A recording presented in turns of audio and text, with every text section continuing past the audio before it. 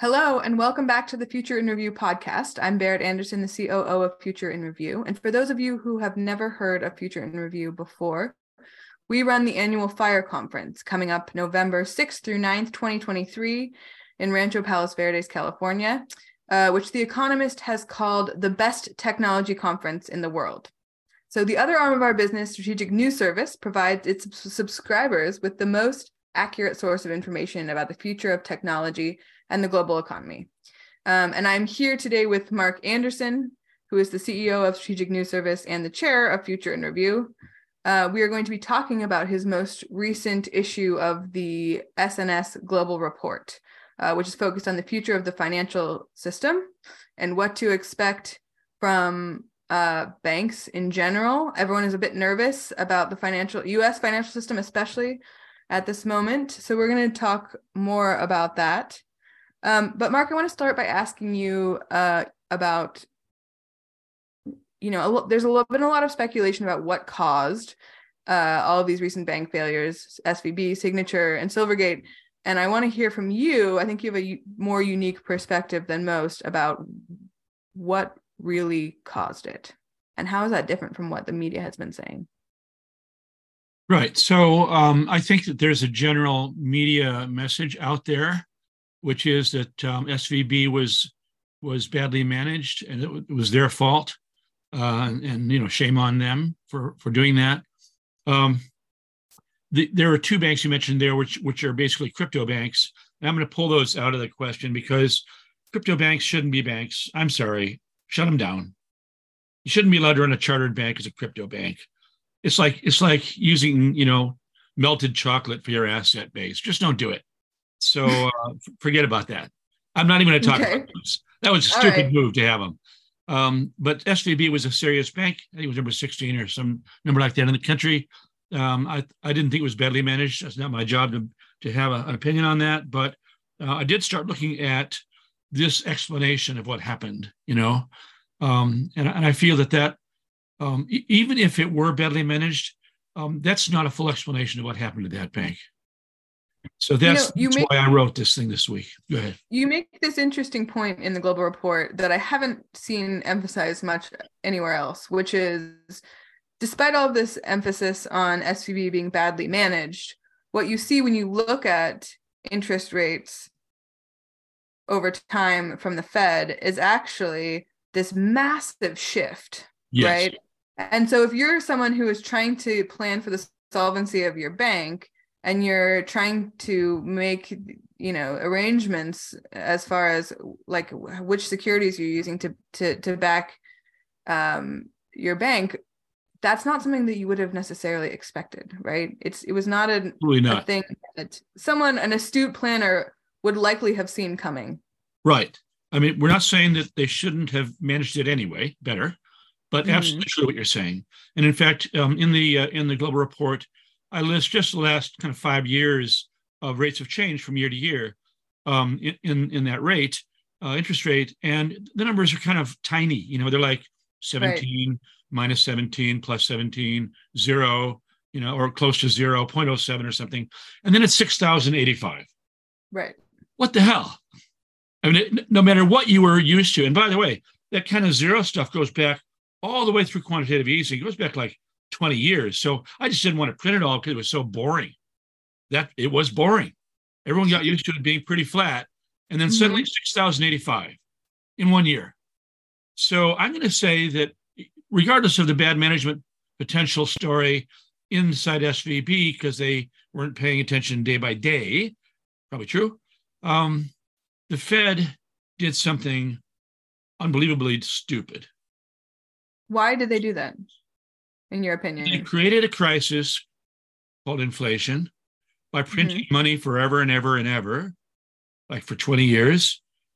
They weren't the only central bank, but they did that, knowing completely full well that if you print free money for 20 years, you're going to pay the piper eventually. You will get hit. And sure enough, it came. So here it is, the inflation thing. And that's how you create inflation. I mean, it's textbook. If you're taking a course saying, how do you create inflation? Just print money all day long for 20 years, see what happens. That's what'll happen. And so when it finally came to roost, and there they go, then they did the worst possible thing. They undermined the banking system intentionally. Wow. What makes you think it was intentional? I don't think that the people who run the Fed are stupid. I think that they knew that when they went up 6,085% in 1 year, it would undermine the mark-to-market value of the bonds that were being used as the most stable, important possible reserves you could have as a bank.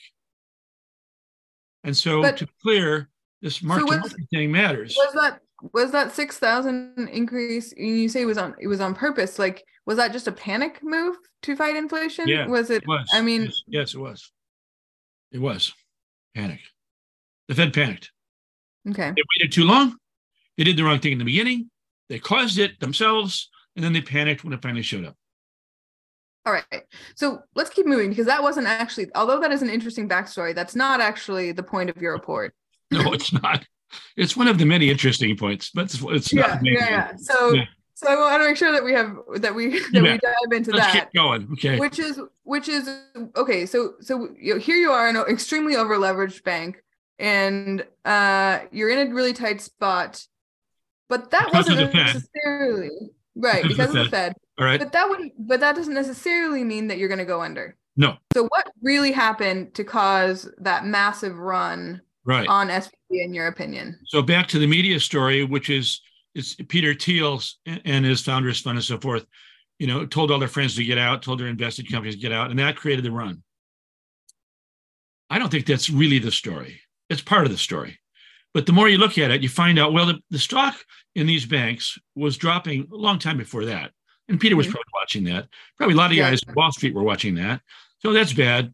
Now, what was causing that? And so maybe it was just concerned shareholders, or maybe it was shorts, meaning people who are shorting stocks. Right. And no doubt it was shorts as well as normal investors.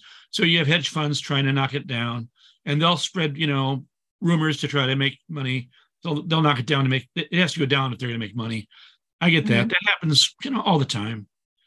At the same time, though, something else was going on.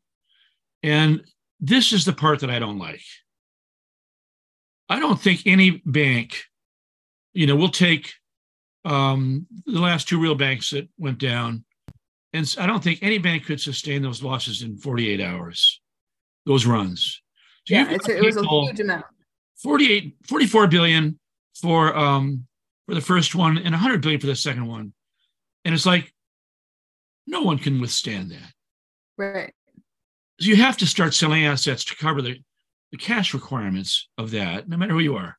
And so even if you're well capitalized, you get a lot of reserves, you got all these safe things like treasuries, in your back pocket. They're gonna, when they come due, you'll get your money, and suddenly you're against the wall. How did that happen? And the more you look, the more it seems as though that probably happened because there were bots driving the train at that point. Now, Peter may have put out a call and may have started the avalanche, but I don't think it was Peter's responsibility or even his story. I think you've got, so I'm going to jump cut here.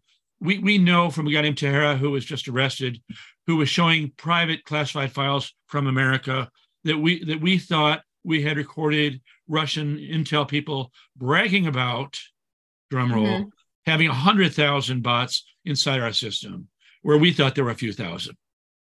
And they're laughing like, 100, we have 100,000. Those idiots don't even know how much we've got. Now, imagine if you put 100,000 bots just from Russia against your bank, whatever bank you like. And you just create all these rumors about sell, get out. Everybody better get out right now. That's not a Peter Thiel story. That's a Russia story. And I think, in fact, it wouldn't necessarily just be Russia. We know that Iran's been going after our banking system for years. And we know about CRINC, where Russia and Iran are working together with China and North Korea. Well, they have bots too, don't they? If you could take down the most important bank in American economic vitalism, I'll call it, which is Silicon Valley Bank. This is a bank at the center of creating all the startups in the world in America, right? Take that baby down. 2 days. I think that happened. And why wouldn't you if you could? Mm-hmm. So I want to jump in a little bit here, because I think it's important for people to understand how this kind of thing happens in realistically. Yeah. And people often say, well, if that was happening, we would know, like we'd be able to tell which, and all of these people are tweeting about this who are real Americans. But what I've seen in actually digging into information warfare and misinformation is that the way bots are used are not necessarily as the voices of disinformation or misinformation. They are used to expand and help existing voices that are panicky and very binary and Yes. go viral. Yes. So people like Jason Calacanis, who was freaking out on Twitter during the SVB collapse, bad dog. Those people are then their voices are promoted. They're these respected American voices, and then that's what causes an increase in the panic, right? They amplify the voice to panic.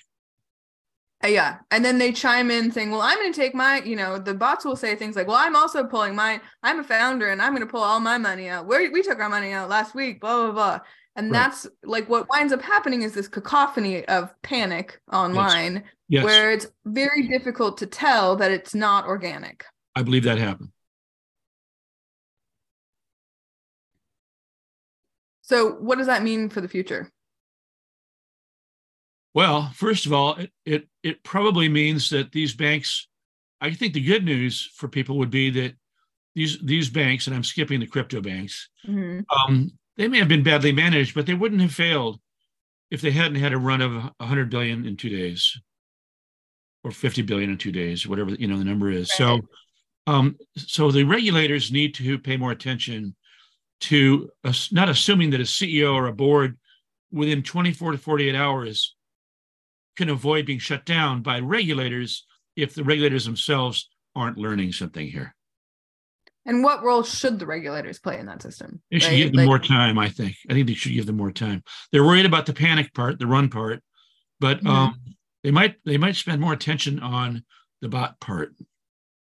And they might spend more attention on information warfare. And they might spend more time trying to educate all of us on these other causes of bank runs. So we don't run because the bank's in bad shape. We're running because the Russians are telling us to run.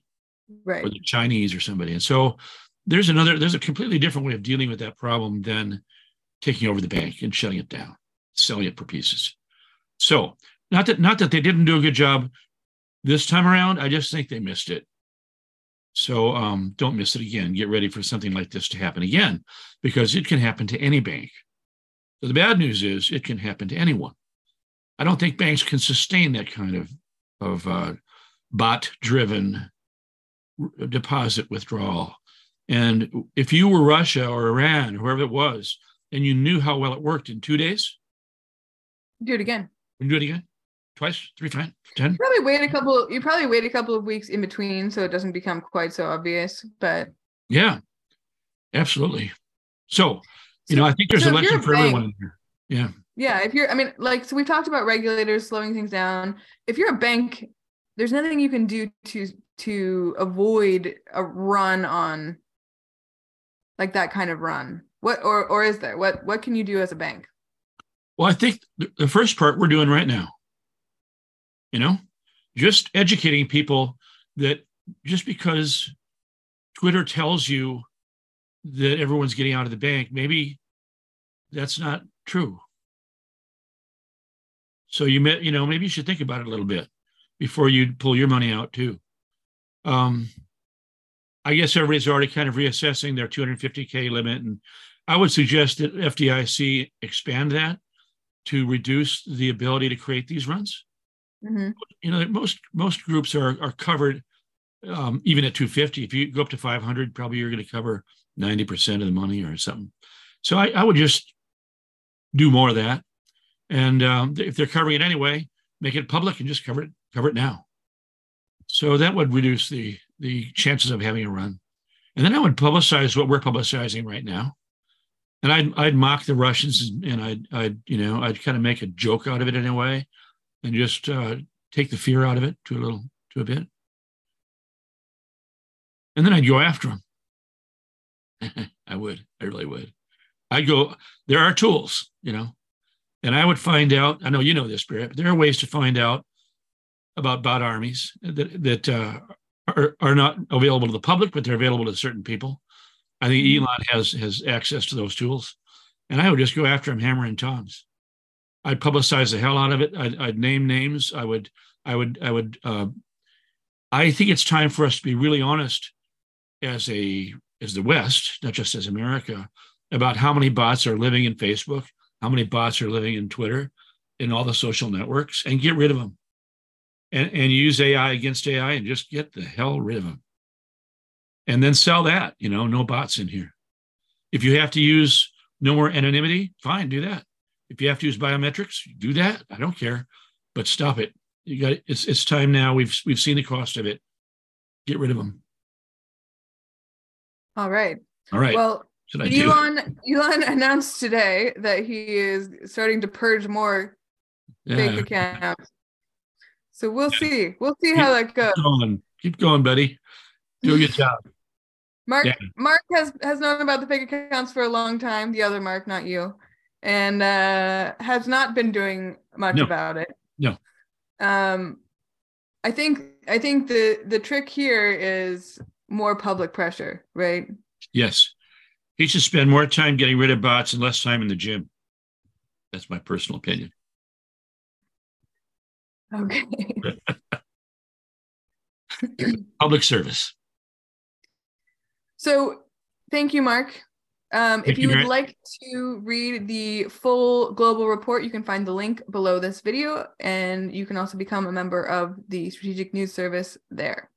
We hope to see you in our ranks.